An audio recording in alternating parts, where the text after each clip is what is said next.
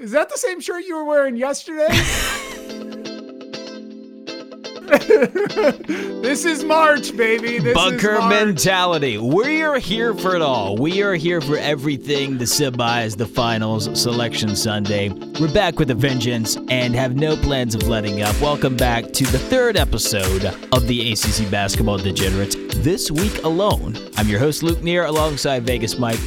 Taylor apparently is with us in spirit, so he's floating around us somewhere. That's what he at least shot out on the group thread. Maybe a little like Brady Manick's mane when he elevates and rises for those threes. Maybe like Aluma's baseline hook shots. I don't know. Oh man, yeah, just a streak, just a image going past you, a vision. That's what Manick has been in this tournament so far. Just a vision. I love it. Or maybe how Jakiri's been with you for so long, even after he graduated, I think. Maybe Taylor's floating around here like Notre Dame's gonna float with you, Mike, only in memories because the golden era class ain't winning nothing, my friend. There'll be a memory a week from today after the round of 64, I'll tell you that. Oh, it's so disappointing. Such a poor showing. Really just a bad start for that Notre Dame team. I thought they played well in the second half. Really had a chance to come back. Too many fast break baseline Dane Goodwin jumpers to close it. I don't think they got to the rim until Prentice Hub was going to the cup at overtime. That was in garbage time. Yeah. Virginia Tech was fine with them taking those twos and layups and trading free throws. But that game in general was really interesting from a wagering standpoint because I started out with a base on Notre Dame money line, and then I moved into plus 9.5 first half, which I got pretty quickly. I like getting those first halves within the first 5 minutes or 6 minutes of play. They could not get that number because Prentice Hub decided not to take a shot on the final possession of the first half. And that made me shake my fist at the cloud. But thankfully, they got the 10.5 number, which eventually rose for the game. Or if you got 9.5 for the game, that was sitting around there forever. 11.5 got all those numbers. So it ended up being a pretty good wagering game, all things considered. How'd you make out? Yeah, I mean, I had fun with the player props. Every single player prop hit on the over. I mean, especially for Virginia Tech. Even Aline, who had a 9.5 point player prop, somehow hit. Yeah, he was great. Aline got double digits, I didn't expect that. And kind of like what we had talked about, they just worked it down low. Aluma was great in the first half, of the second half. And really the shining star was Padula for Virginia Tech. I appreciate him taking time off of Dear Evan Hansen to come and play, or maybe he was doing the prequel of Glee. I appreciate him coming by. Well, I think Glee's a good analogy or time because he was crying over on the bench, or his face was all teary-eyed, and they were winning. Yeah. I said, what's wrong? And he might just be a Glee kid. Right. That's what happened. They just break into tears all of a sudden for no apparent reason whatsoever. In joy, in defeat, in sorrow, in malaise. Yeah, anyway, but tactically, let's take a look at what Virginia Tech actually did in this game. Notre Dame was ready to run them off the line, and they said, fine, we're going to attack you. We're going to run back cuts. That's how they did their damage. They had the threat of the three-point shot, but they passed up a lot of three-point looks in that game, Virginia Tech. And they did. And they attacked those closeouts, and they got to the rim at will. Mutz had his little hook shot going in the interior. Notre Dame did not have an answer for them. I thought that was the story of the game. Right. I mean, Hunter Couture just hits 1-3 in the beginning of the game. And then after that, it just opened up driving lanes for Padula. They carried over that same mentality, working through Aluma a bit in the post. He looked good. I mean, really, they just got to the line a lot. And you had called it earlier in the podcast yesterday, where if Nate Laszewski goes cold, especially in the beginning, it doesn't really work for Notre Dame. And that's what happened here. They just got out too slow. Virginia Tech, playing with desperation, came out too fast, and Notre Dame couldn't come back. Well, since it was a wire-to-wire for Virginia Tech, I think that's going to give us some value in the semifinals when they go head-to-head with North Carolina. I think everybody's riding the desperation narrative for Virginia Tech, and Notre Dame just really had a awful half of basketball, and they couldn't recover. They almost recovered. They cut it to what? 4 or 5? I think they had it at 4 when Dane Goodwin took that fast break baseline jumper. And he was feeling, he had started to feel it a little bit. I mean, I always clench up a bit every time Cormac Ryan starts believing in himself, because he's got a heart of gold or stone or however you want to say it. But man, he'll take any shot. There just wasn't enough there from Blake Wesley. Didn't really play the last 10 minutes of the game. And if he's not playing, it doesn't really work. Prentice Hub kept him in it a little bit in the first half, but anyways, they couldn't really get into that single possession game. It never existed. And despite the lack of length for Virginia Tech, I thought they rim protected really well against Wesley when he was trying to get to the cup. So that's a wrap on that game. I'm still not going to jump on the Virginia Tech train because I think that first half, and hopefully we're going to get value, and I think we already have it for the line in the semis, which is -2, right? That's it, Michael. It's only 2 points. Let's talk about the funeral of the Virginia Cavaliers, which we all saw coming, and it was a very disappointing game to witness. I have to watch every single minute of this because I was making sure that Virginia got over the 40-point mark, which hasn't happened in every single tournament game. If we track back to 2017 when Florida held them to 37, something like that. Right. So I had to make sure that happened and just watch a pathetic showing of shot attempts, not even shot making. Mike, generally when you unleash a basketball, the goal is to have it go in. Now, why does it not go in? Generally because somebody's guarding and contesting you. But Virginia's problem, I think, the entire year, and this team in general, is even when you're not being contested, just not really getting it close to going in on some occasions. So that was a big issue in the game. And then all my fears came to pass. Manek was draining him early. He got hot. There was no stopping him. Bacot was cutting to the rim. I mean, what are you going to do? North Carolina's just so much better, and that was the easiest layup of the tournament if we're looking at handicapping.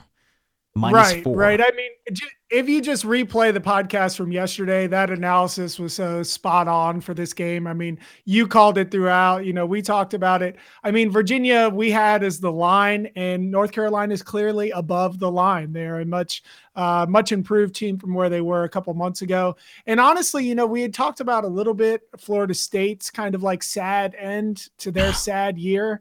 There are parallels here with this Virginia end to this sad year, a sad way to go out for especially because group. It was a blowout it was 7-6, and then it turned into something like 29-9.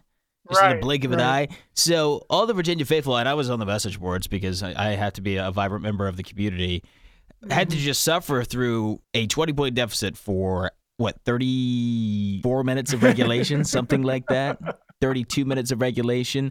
I think my favorite post was the following. Once Coach K told us that, you're our tournament, they're definitely a tournament team. You know what? We should have known that he's been a liar from day one, and we should never have entertained any type of feeling that this team could rebound. So anyway. Yeah, the classic Coach K or even Pitino used to do that, the backhanded compliment. Well, this team is great. We beat this team. They're really good. Great. Yeah, really. And we're really good. Okay. Yeah. I don't have anything else to say on that game. It was just a rough way to end a 4-game stint. We're going out of order here because we started with Notre Dame and Virginia Tech. The early session. Yeah. The Syracuse so much more fun. haymaker. Caught me off guard, caught you off guard. We thought Duke was going to run riot over them. It looked like they were when they built the 9-point lead, 10-point lead at the 10-minute mark. Yeah. Right. They were up, I think, 24-13 within, the first 5 or 6 minutes of the game. You're like, it's going exactly as I thought it would. And I thought it was a great sign because that was with Jimmy Boeheim lighting it up and Gerard hitting a lot of early shots. I said, well, those guys are hot and they're still down 10. But no, I don't know how they did it, Mike. That wasn't a zone. That was a blob. It was like a blubber defense floating around. It wasn't a box and two. It was just a thing. That's exactly right. Yeah. I have no idea what Syracuse was doing. They were switching defenses, it felt like every possession. They were confusing Duke. And you know what and every single three that Duke took was absolutely wide open. It was insane. Like I haven't seen that many open threes in a long time. And they only hit about 40% of them in the beginning of the game. Because Trevor Keels plays in their team, just reminding you of that. Right. Yeah. Keels pulling way too many threes. And Paolo Banchero also really just stopped taking the threes, man. He's got over 100 3-point attempts this year. He's only shooting 31%. I mean, I know it's just a means to an end. He just wants to get to the basket. So you need to think he's going to shoot the three, but really, unless you're Wendell Moore and I guess Roach, even in this game, you really shouldn't be shooting the three. At the top of the key was knocking some down. That was his spot. Right. He said, I'm going to get to the top of the key, and I'm just going to take key three-pointers, and hopefully I can get in some type of rhythm. And he did, for a good stint of that game. And I'm actually not really a proponent of like the soft motivations of games, like, oh, a team is feeling one way or the other. But the Buddy Boeheim thing did seem to galvanize the team. No doubt. They did seem much more together. It seemed like everybody was kind of on the same page. It's like, he didn't really need to be suspended. You heard Jay Billis mention it during the telecast, with the sibling punch, which I'm calling it. And then, of course, they show the post-game highlight, where he's talking to Wyatt Walker.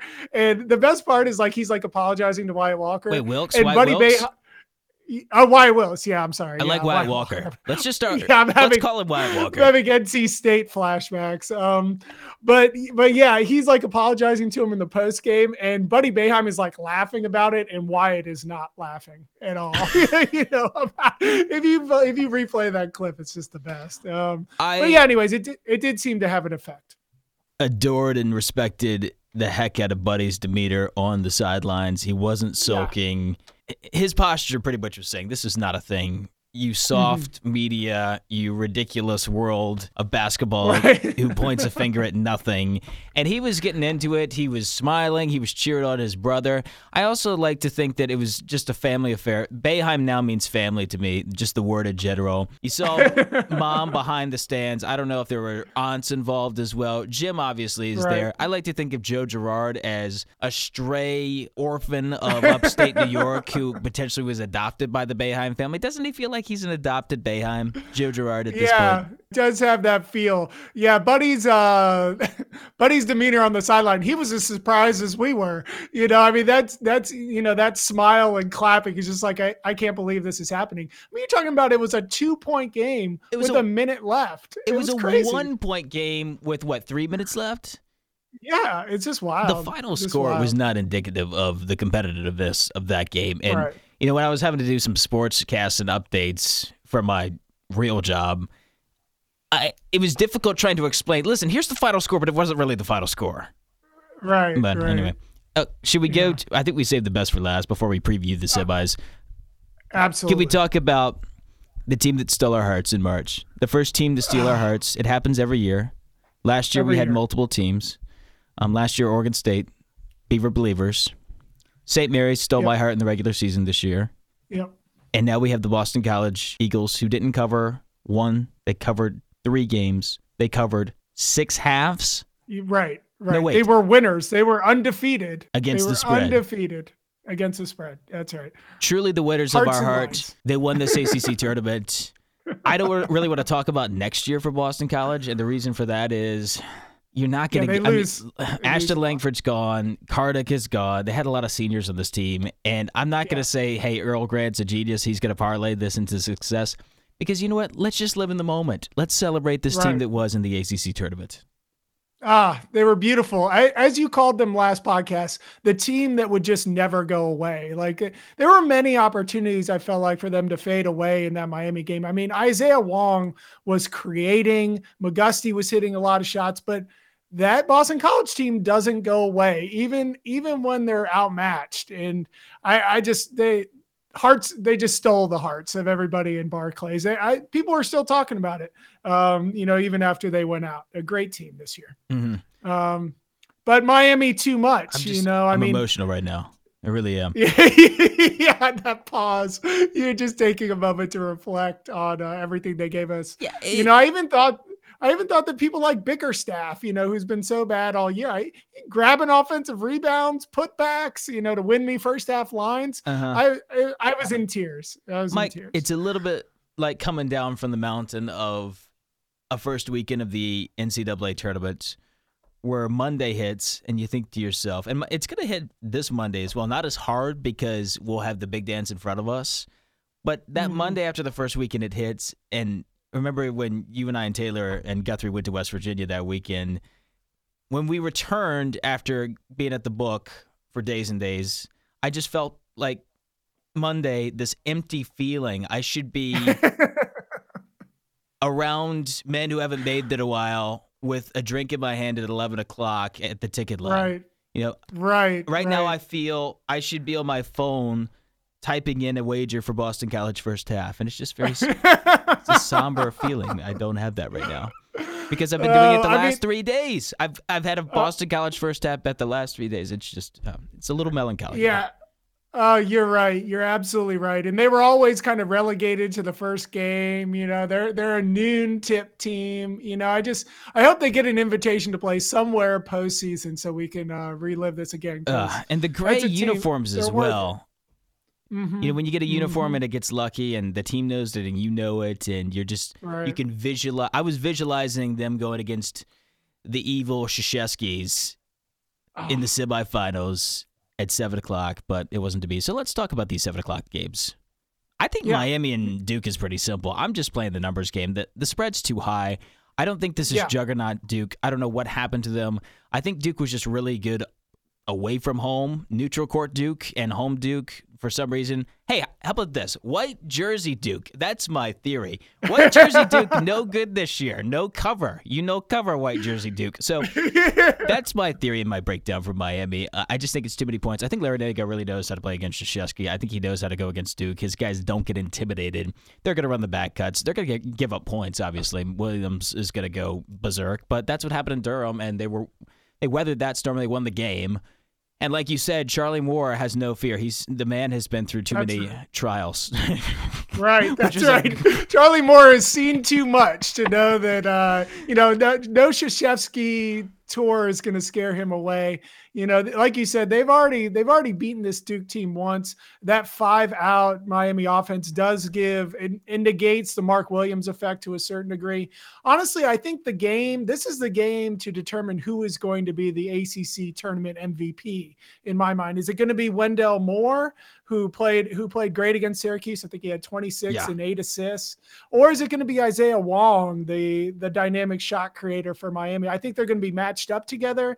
I think Wendell tries to slow Isaiah down a bit. So, that's a matchup I'll be watching throughout the game. But, I think 9 is just too much, too much. Especially with how Paolo's shooting. I don't see it. I'll be on Miami for sure. Yeah, and I don't even think it's a backdoor opportunity. I think they're going to be right there within 5, within 4 for the majority of the game, and I like it. Okay. Yeah, I like to think that Boston College has passed the first half torch over to Miami too, just by beating them. Like their soul has been absorbed a bit, and I think the line is 5, a magic number for BC in first halves, and you'll find me there sitting squarely with Miami on the first half. Excellent. I'm glad I brought you over into this first half bonanza. I don't know what to call it. Yeah. Okay. Yeah. No, it's good. And I only go first half underdogs. That's one of my new rules. Unless it's a brute force game like UConn Seton Hall yesterday. Every now and then I'll dabble. Okay. A brute force game. Yeah, that was a brute force game. Okay. Yeah, when the coaches are in there talking about exerting their will in the first half, when they're that kind of team, you can feel pretty good about the first half number if you're the favorite. Carolina, Virginia was another one of those brute force first halves for me. So let's talk about the North Carolina Tar Heels and Virginia Tech. What am I missing here with the line? Yeah.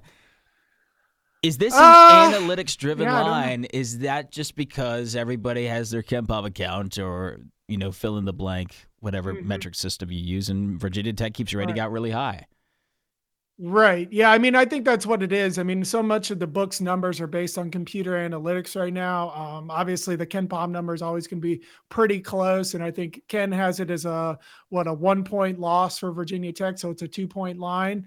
And plus, the public, they love the buzzer beater. They're kind of behind Tech as getting into the tournament, but to me, this is a walk in the park win for a North Carolina team that you mentioned last podcast is learned how to defend, which they couldn't do. They were probably the worst defensive team in America at some point, earlier in the year. After the Miami game at the Watsco Center, that was rock bottom for them defensively.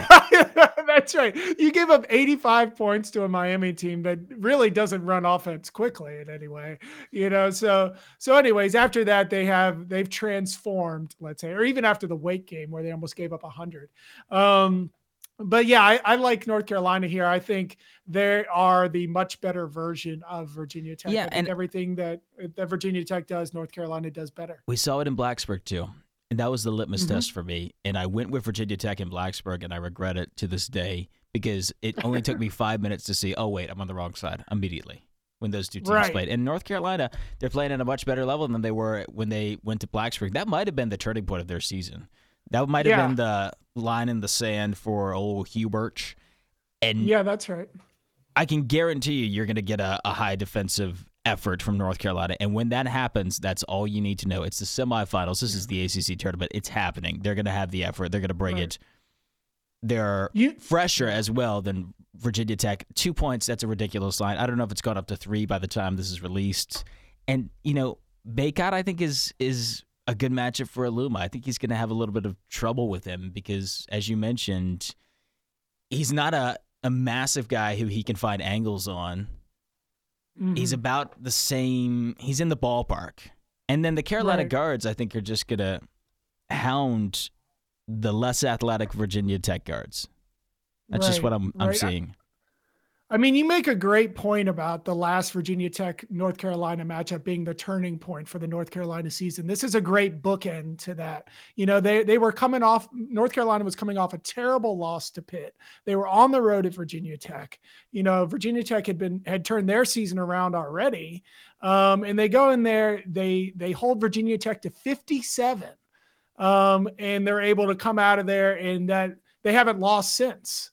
So this is a nice bookend for them before going back in and likely playing Duke in the final. So yeah, man, I think the writing is on the wall. I think we're lucky that the metrics are driving the line down. And I think you take full advantage of it. I think you take North Carolina here. Absolutely. So our final two plays not our final two plays, because we're going to have one tomorrow as well on the show. But we've done a good job capping this ACC tournament. I'm trying to think of what our mark is right now. I'm looking it up as we speak. I've been tweeting it out. We're 7-3. We're 7-3 right now. I think we went 2-2 yesterday. 7-4? Ah. Okay, because you're 7-3. I'm 7-4 with the tweet picks because I see. Okay. But let's finish strong. I feel great about the semis today, and then. Since we're not going to be able to give you a finals episode, unfortunately, because I'm going off to a bunker where I'm not going to be able to get out. But I'll be back after Selection Sunday for a show. Yeah, we'll be back. We'll be back on Monday. Carolina, Duke. Yeah. Who do you have? Part 3. Oh, man. It's going to be pretty much a home game for Duke with that crowd at Barclays at the Death Star. I don't know. I mean, unfortunately, this is Duke's year, man. This is where they win these 2 games, and then they don't see the second weekend in the tournament. Thank goodness. Yeah. So I love your fluctuation with Duke in the NCAA tournament. I just love Vegas Mike's fluctuation with any team, no matter what. If they get too sexy, if they get too hot, he's gonna turn on them and find a way to get them out of the first weekend. But. Right. Yeah, I mean, I don't know. My pick is Duke to win it. I think it's probably going to end up being probably a 3.5 point line, something like that. And I think it gets to 4, and I think Carolina loses somehow, but covers. Mm-hmm.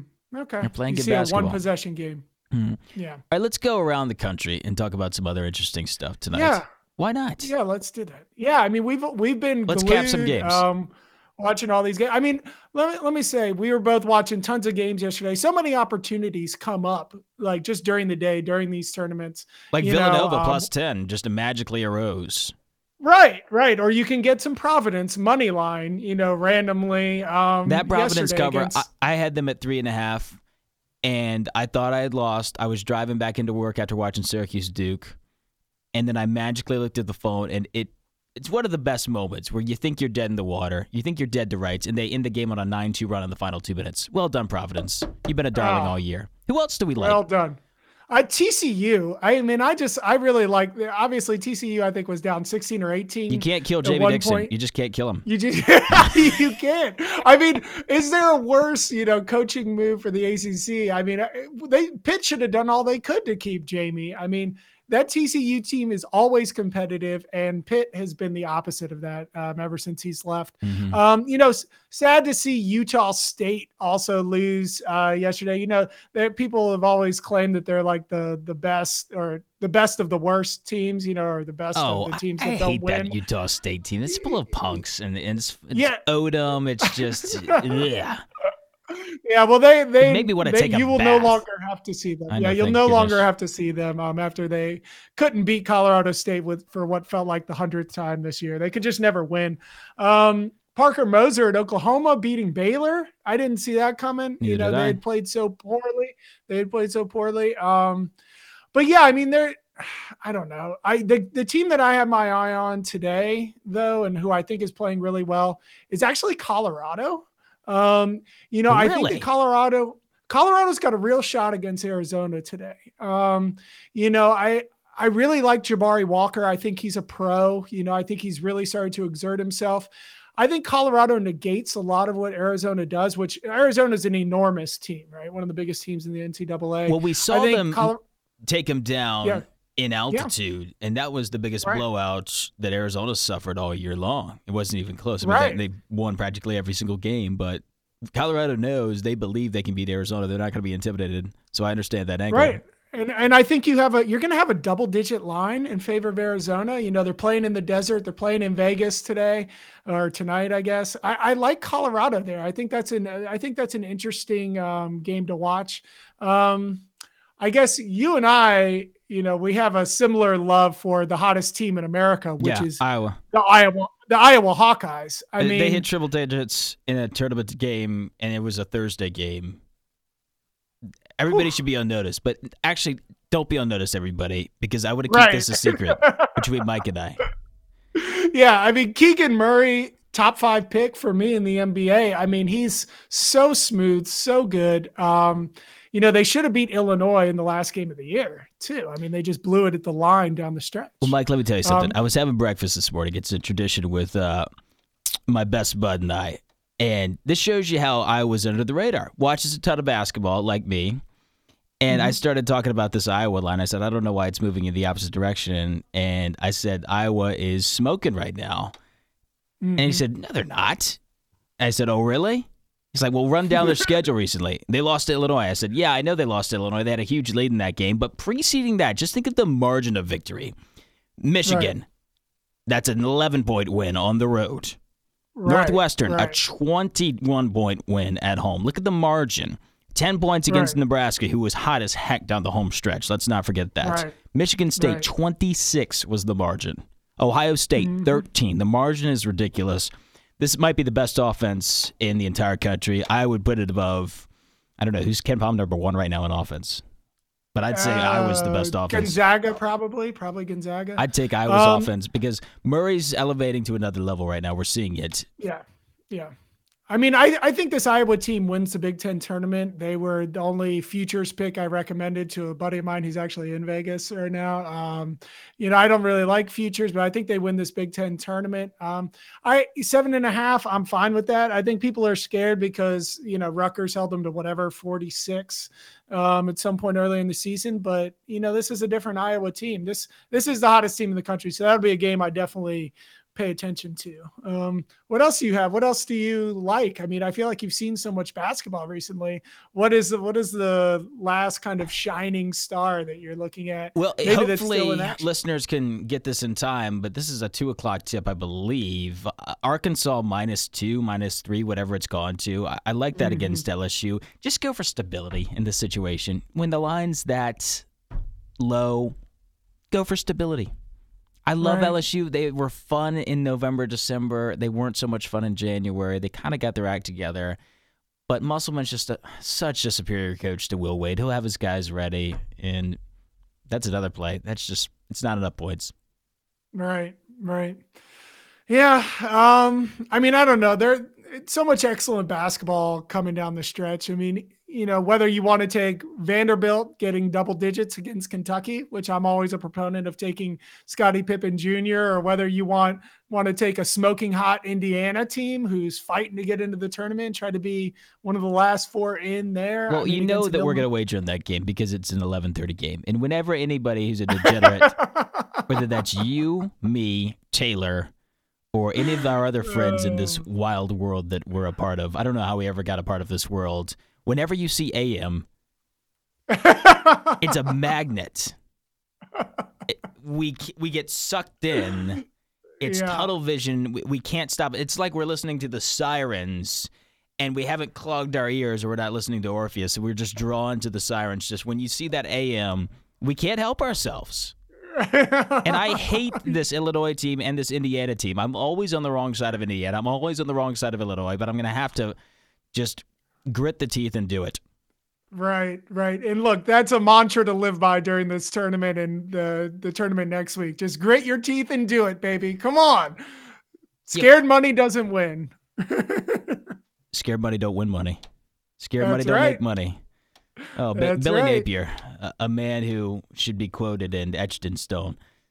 Well, Mike, so good. It's not like we can't not bet, right? Right. I mean, it's everywhere, and I mean, look, you can start your day with Indiana. You can gently roll yourself into a +12 line with Cincinnati, cap it off with a -8 at Iowa, roll into your Arkansas -2. I mean, by the time it's 3, 4 o'clock, I mean, you've got your party money for the weekend. I mean, call it a weekend, man. You're good to go. Yeah. Then ride Tennessee against Mississippi State. Right. I mean, yeah. Oh, yeah. I like that. I mean, I like these early games to me today are much easier than the later games. I think, once you get into Friday night, I think it's a harder nut to crack. I think our ACC teams are going to lead us through the nightcap, though. Yeah. I love both of these plays. I want to stay far away from UConn, Villanova. I want to stay far from Oklahoma, Texas Tech. Those are the games I just don't want to touch. And right. And the stupid Colorado State team and San Diego State, just don't touch that with a 10-foot pole. Don't touch the Mountain West. I don't care how much you've lost. It's an 11:59 tip-off tonight, Eastern time. I don't care how much you've lost. Tomorrow's another day. Just remember that, degenerates, okay? Yeah, they're always, like I had said before a couple of podcasts ago, like the waiter tells you, just remember what not to order. There are things where you just want to avoid the games like you're talking about with UConn, Villanova. Just don't do it. Just don't do it. Don't do it live. Don't do it anytime. But what a fun day. I mean, dude, what a celebration. Been a great. It is. It's a celebration. It's been beautiful. So I've appreciated doing this. We're going streaking. We got 3 days in a row streaking the podcast, and man, it feels good, man. March, baby. March. We will be back on Monday. You and I need to do some kind of blood brother ritual to make sure we get on these mics on Monday, because I'm going into a bunker where I won't be able to record tomorrow, unfortunately. But we'll be back with our full tournament preview. Hopefully we'll get physical Taylor and not Ghost Taylor, who might be floating around this room, as he mentioned, but we'll find out. Yeah. All right. Yeah, he'll be here. It'll be great. All right, man. Good luck to you today. We'll see you on the text. Good luck to the listeners as well, and we'll see you on Monday.